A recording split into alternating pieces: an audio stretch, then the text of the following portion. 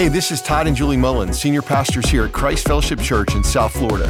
Whether you're across the street or across the world, thank you so much for taking time out of your busy week to join for this message. We hope that it encourages you and inspires you to get more out of life. I want to welcome everybody today who's joining us across all of our campuses. We're so excited about the next couple of weeks at Christ Fellowship because today we're kicking off a conversation called Take Back Your Life. And I don't know about you, but I just feel like, especially in this last season of life, so much has been lost.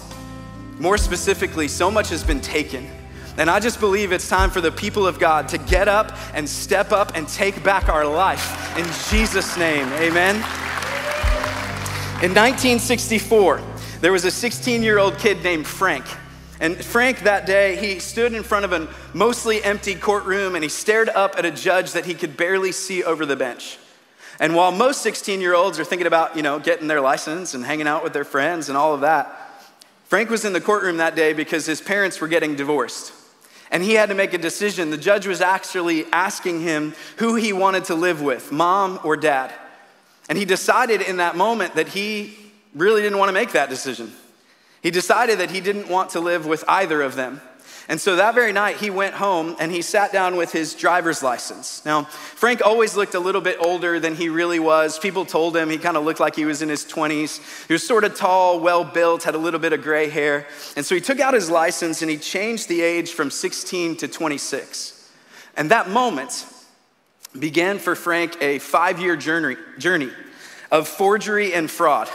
Because what he did from that moment is he literally went around the world on a journey that would take him to 26 countries, all 50 US states, cashing $2.5 million in fraudulent checks. And he would literally just go from place to place, assuming people's identities, stealing their identities. He pretended to be a college professor, a doctor, an airline pilot, right? And it's the most famous case of identity theft in modern history, because at the time when Frank started this, nobody had ever even heard of this before.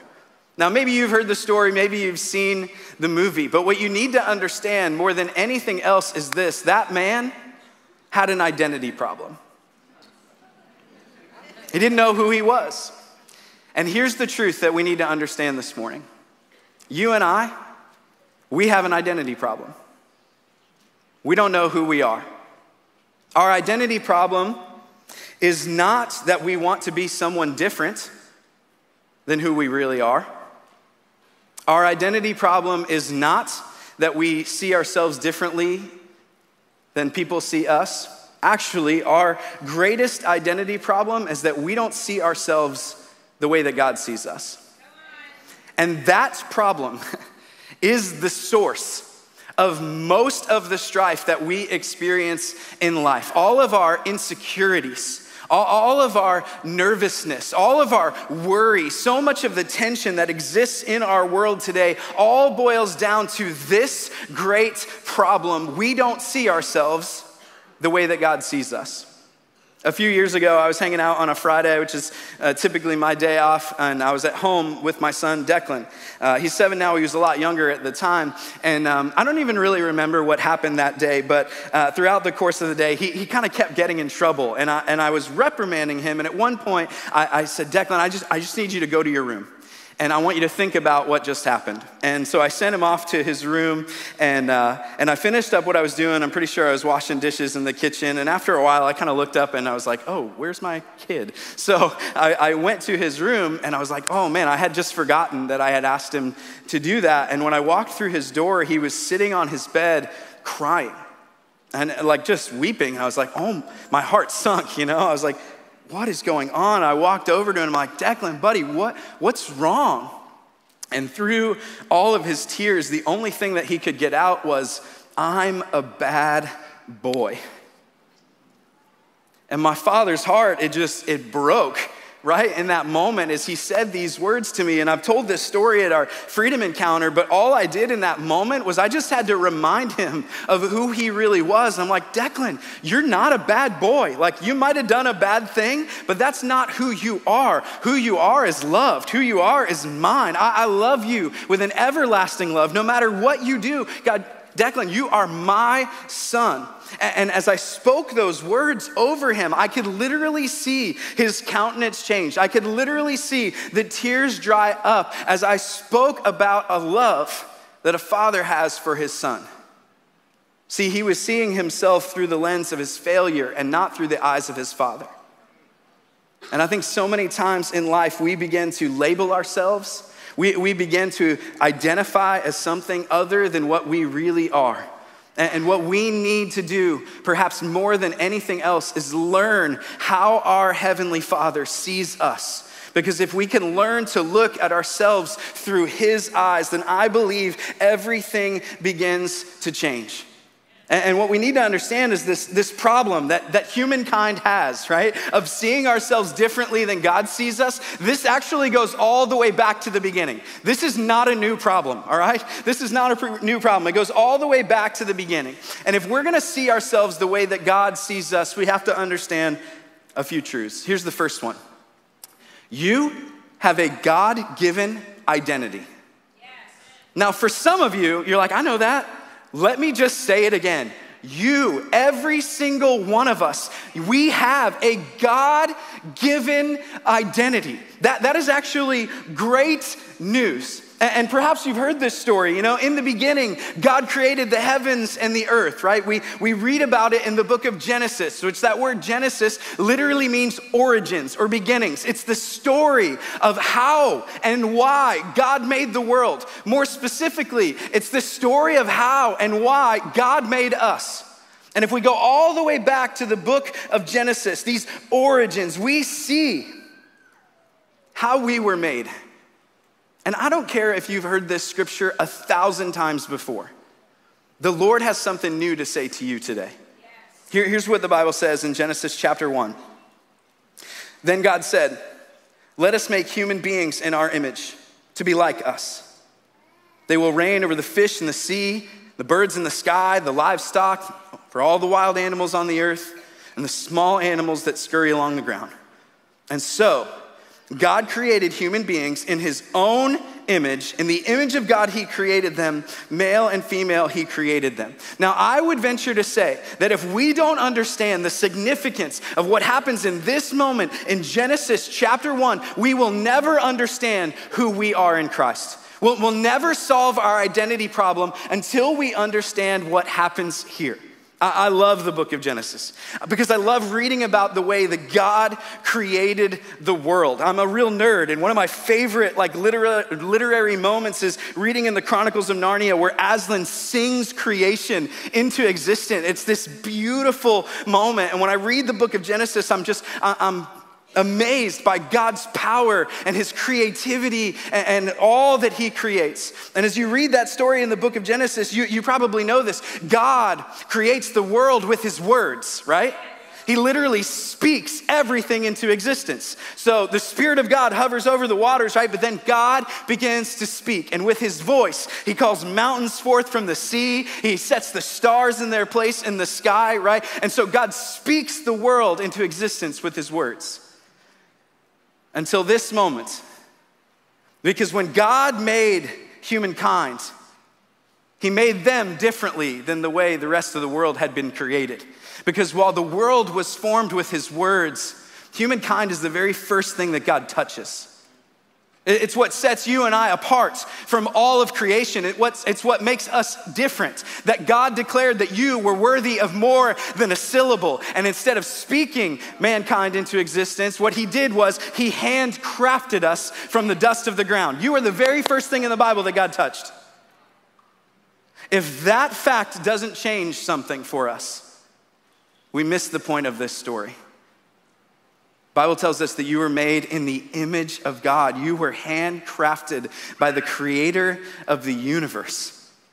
The Bible actually goes on to say that then God breathed into Adam and Eve. So let's just think about that for a moment. You were made in the image of God, by the hand of God, and you have the breath of God. You were made in the image of God, by the hand of God, and in you is the breath of God. If we could just figure that out, Like, close up the Bible, go home, let's just work on that, right? Like, if we could just figure that out and believe that truth about us, man, I believe it would begin to solve so many of the problems that we face in this life. You were made in the image of God, by the hand of God, and you have the breath of God. Now, the word image that we read in this passage of scripture in Genesis chapter 1 is actually really important. It's the Hebrew word selim, okay? Now, I know you didn't come to church for a vocabulary lesson today, but this is actually really important. So this word selim, that's translated in Genesis chapter 1 as image. In other places in the Bible, there's another word for this. It's translated idol. Okay? So no, idol is typically kind of a bad word, but let's think about what it is, right? An idol is an image or a statue that was crafted to represent God to the people who would look at it, right? You can think of some moments in scripture like golden calves are set up and all that kind of stuff. The whole point is that it is an image that is meant to reflect God to the world, that people would look at that idol and they would understand what God looks like. Now, interestingly, the Hebrew people are the only ancient people who are specifically commanded by God not to make an image of him. Why? Because he already did it himself. Yes. The world was already full of walking, talking images that were meant to reflect what God looked like to the world around them. You know what the world was already full of? People. You know why we don't need pictures of God? Because the world is already full of them. It's us. We were created in the image of God. You were designed, listen to me, church, to reflect the divine. God's original intent for us was that as humankind, we would reflect God to the world around us. You were designed to reflect the divine. See, the great lie of our day is this. The great lie of our day is that identity is self-determined. The great lie of our day, the one that most of us, if we're honest, have bought into, is that I determine who I am. That my identity comes from within. But we actually need to understand our identity is not self-determined. That's not the problem. The problem is this, that your God-given identity, it's been stolen. Yeah. It's been taken away from you. And so what we do is we try to find identity in all of these other places and all of these other labels and all of these other relationships. Our identity is not self-determined. No, the bigger problem, the truer problem is that your identity that God gave to you has been stolen away from you. If we go all the way back to this story that we've been reading in the book of Genesis, what we see is that God creates everything, right? And the culmination of creation is when God creates humankind. He forms Adam and Eve from the dust of the ground, and what does he do? He gives them dominion over everything that he's created. He says, everything I've created, it all belongs to you, right? Cultivate it, use it, it's for your enjoyment. And he said, of all the things that I have created, there's only one tree that you ought not to eat from. Because in the garden, you probably read this in the Bible, there are two trees. There's a tree of life, which they can have, and then there's the tree of the knowledge of good and evil, which God tells them, if you were to eat from this tree, you would surely die. And so let's not miss it, that when humankind is given the choice between life and death, what do they choose? Death. They choose death. So what happens in the story? Adam and Eve, they eat from this tree, right? How does that happen? Because they begin to doubt who God has made them to be. In Genesis chapter 3, Satan slithers his ugly little head into this story, and he begins to lie to Eve. He gets her to question who God created her to be. And here's the lie he tells her. He says, you won't die. If you eat of that tree that God told you that one's off limits, you won't die. God knows that your eyes will be opened as soon as you eat it, and you will be like God, knowing both good and evil. Now let's just stop there. What's the lie? She's already like God. She was made in the image of God. She already is like him.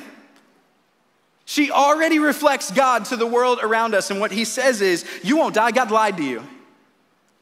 You won't die. God knows that you will be like him, knowing both good and evil. The Bible says the woman was convinced. She saw that this tree, it was beautiful and its fruit looked delicious, and she wanted the wisdom that it would give her. And so she took the fruit and she ate it, and then she gave some to her husband who was with her, and he ate it too. And at that moment, the Bible says their eyes were opened.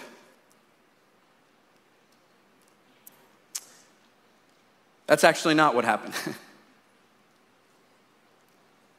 Their vision in this moment is skewed.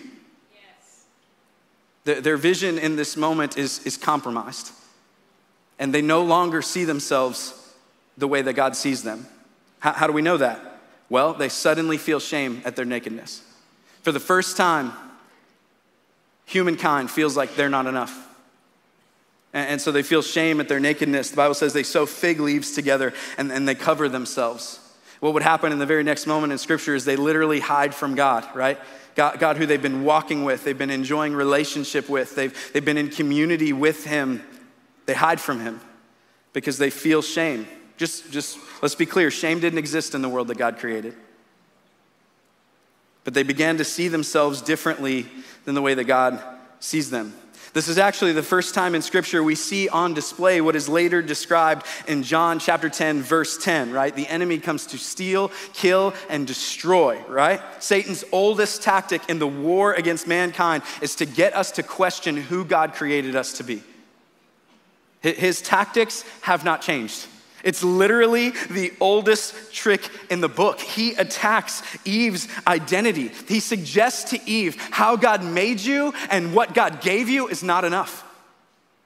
And ever since this moment, we live in that same reality. We have been convinced that how God made us and what God gave us is not enough. And what happens is that once that seed of doubt was planted in their minds, it grows into disobedience. And they end up doing things that they weren't designed to do. And so in this moment, instead of reflecting God, they end up rejecting God. Which is still what happens today. Instead of reflecting God, like we were created to do, we often end up rejecting God. Adam and Eve, they go from walking with God unashamed and free, and then they're covering themselves. They're ashamed of who they are. They hide from God, all because sin distorted God's image in their lives. They no longer saw themselves the way that God sees them. One of our favorite things to do as a family every January is we love to go to the South Florida Fair. We love it. I think my kids were there 3 or 4 times this year. And this is a picture of them, Declan and Kinley, on one of those days that I got to go over there with them. And my kids love to get the wristband, and ride the rides. And I mean, they could do the same ride over and over and over again. But the one they love more than anything else is like the fun house. When was the last time you were in a fun house? Like, they're amazing, okay? Like, they're so fun. And so they would just run through these fun houses like over and over again. And how many of you know that in a fun house, they have these mirrors, right? These mirrors, they look like this, and what do? They distort your image, right? They make you look all crazy. Some of them make you look tall and skinny. I'm like, I like this mirror. This mirror is amazing. Some of them make you look like short and fat, and you're like, I don't need a mirror for that. They're awesome, right? And so my kids, they got in front of these mirrors and they were taking these pictures, and some they look divided and some they look tall, but the whole point is their images have been distorted, right? That's not what they really look like. I brought one more picture just because I think it's awesome. It's not really distorted. No, not that one, the next one. It's just really cute, I think.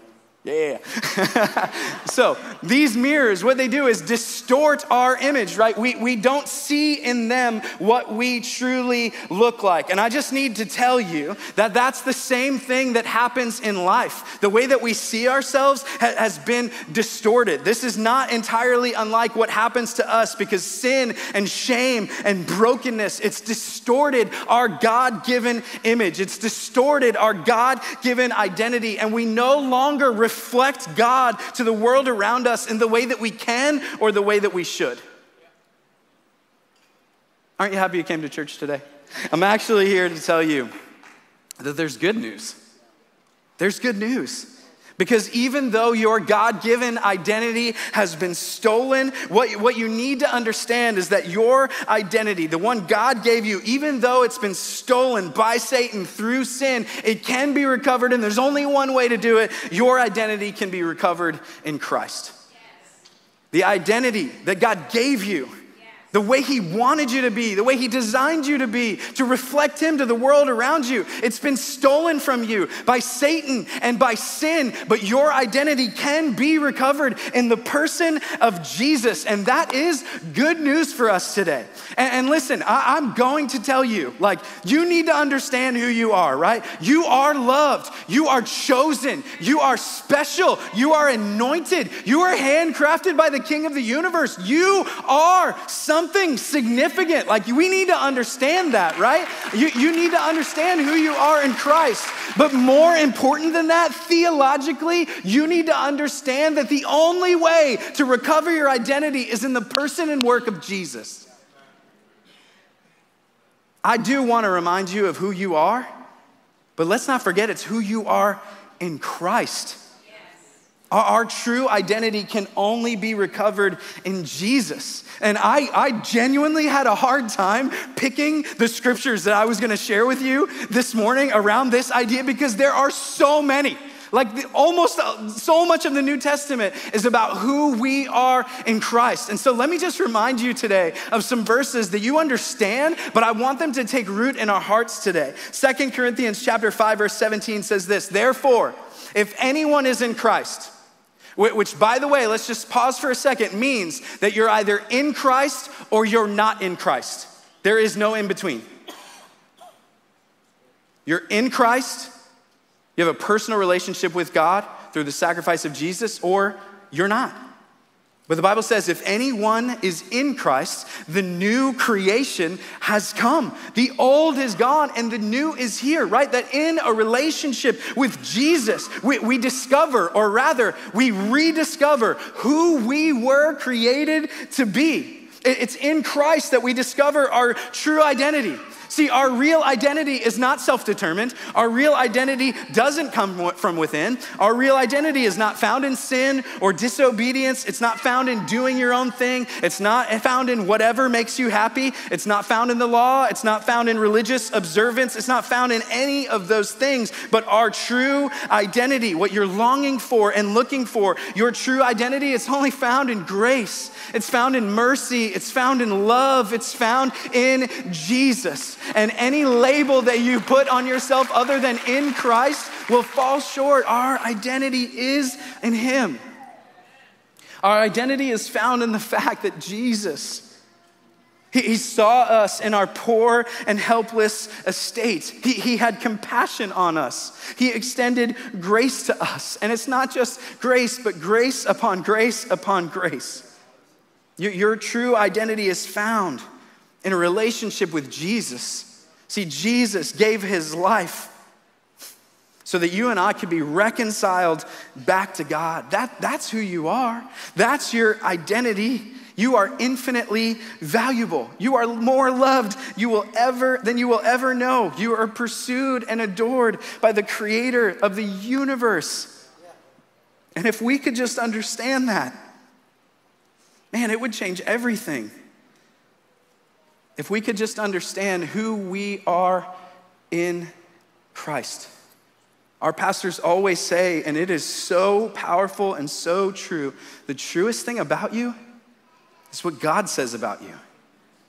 And for too long, we have allowed the labels of the world to stick to us. But the more we understand who we are in Christ, those labels just fall off.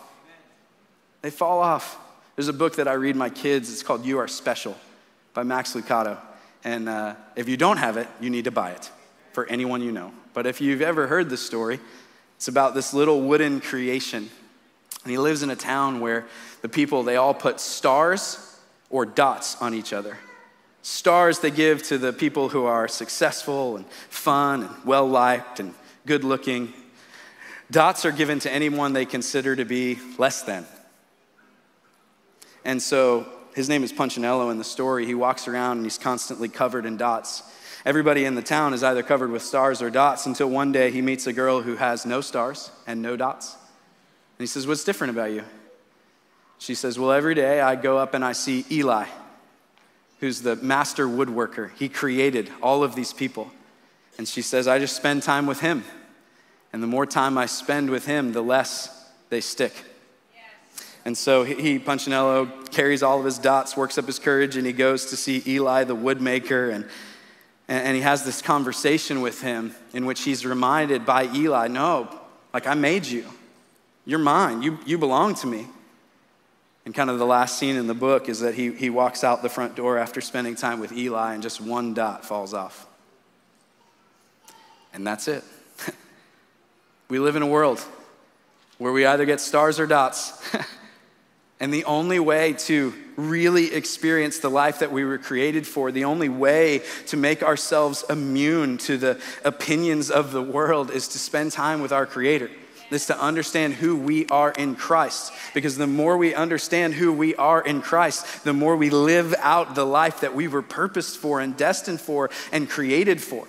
And we need to understand this because our identity problem is that we don't see ourselves the way that God sees us. See, a huge part of the Christian life, like once you begin a relationship with Jesus, it really just becomes restoring our true identity in Christ. Figuring out who we were really meant to be. I want you to imagine for just a moment a piece of artwork. Maybe a beautiful painting that you've seen before somewhere or your favorite, just anything that comes to mind. A piece of artwork, a painting that would be considered an artist's like masterpiece, right?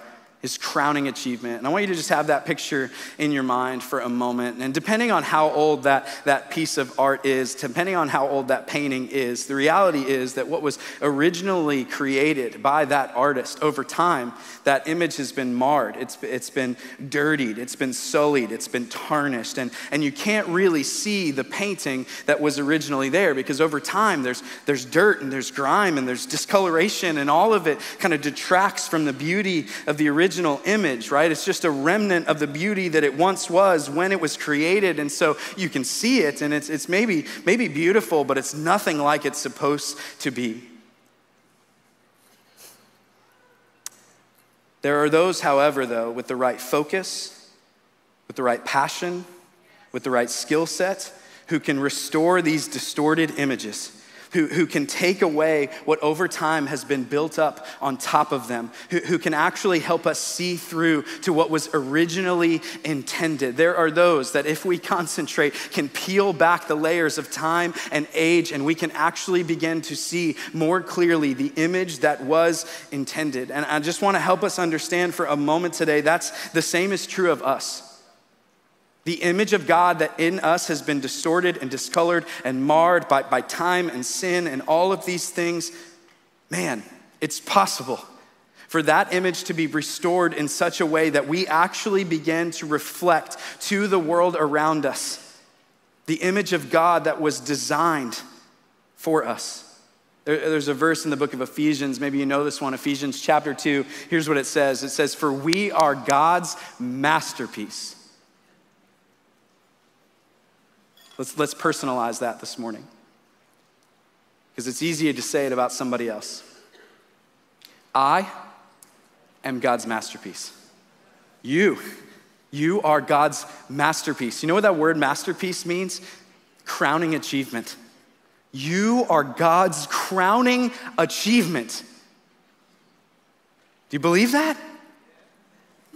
Honestly, most of us don't. It's hard to sometimes say those words. I am God's masterpiece. I am God's crowning achievement. In a relationship with Jesus, God has created us anew, right? We've been created anew in Christ Jesus. Why? So that we can do the good things that He planned for us long ago. Why did God create us anew in Christ Jesus? That we might reflect, as we were designed, the image of God to the world around us. You have a God-given identity. That identity has been stolen, but it can be recovered in Jesus. And when you understand who you are in Christ, then we finally represent God to the world around us the way that it was intended to be in the beginning. You are God's crowning achievement.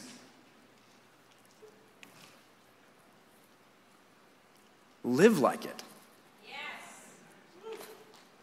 Live like it. Live like you are God's masterpiece. And in that way, we will begin to take back what has been stolen from us, but is rightfully ours. And we will begin to live the life that we were created for. I want to ask you across all of our campuses this morning, just to close your eyes and bow your heads with me for just a moment.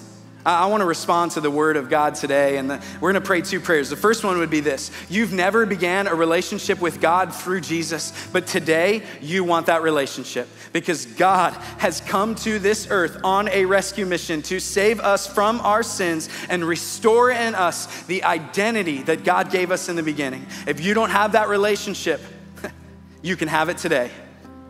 You can have it today. And we're all gonna pray this prayer together, but I want you, if you're beginning this relationship for the very first time, you wanna discover who God is and how he's made you to be, you wanna step into a relationship with Jesus, you say this just a little bit louder than everybody else. Just say this: Lord Jesus, I need you. Come into my life. Forgive me of my sin. Help your image in me to shine through the rest of my days. As best as I know how, I will live to honor you. I also want to pray for anybody in the room today who you have that relationship with Jesus, but you're constantly fighting those voices of the world, the voices of your enemy, and you understand that today you need to rediscover who you are in Christ. You are setting yourself again on the journey of understanding your identity in Christ. God, for each and every one of us, all of us who follow Jesus, God, help us to understand that the truest thing about us is what you say about us. God, help us not to look to the labels of this world or the successes of this world to define us. Help us to understand our identity in every single area of our lives is not self-determined. It's determined by you. And the more we walk in that identity, the more we will experience the life that we were created for. God, help us to take back our identity. In Jesus' name, everybody said, amen, amen. Thank you again for spending time with us today. If you're looking to take a step in discovering the more that God has in store for you, just text the word podcast to the number 441-441 and select the option that applies to you. And if you enjoyed this message, make sure to subscribe and check out our podcast channel for past episodes. A special thanks to those of you who generously give to all that God is calling us to do together. It's because of you that everything that we do is possible. We'll see you right back here for next week's message.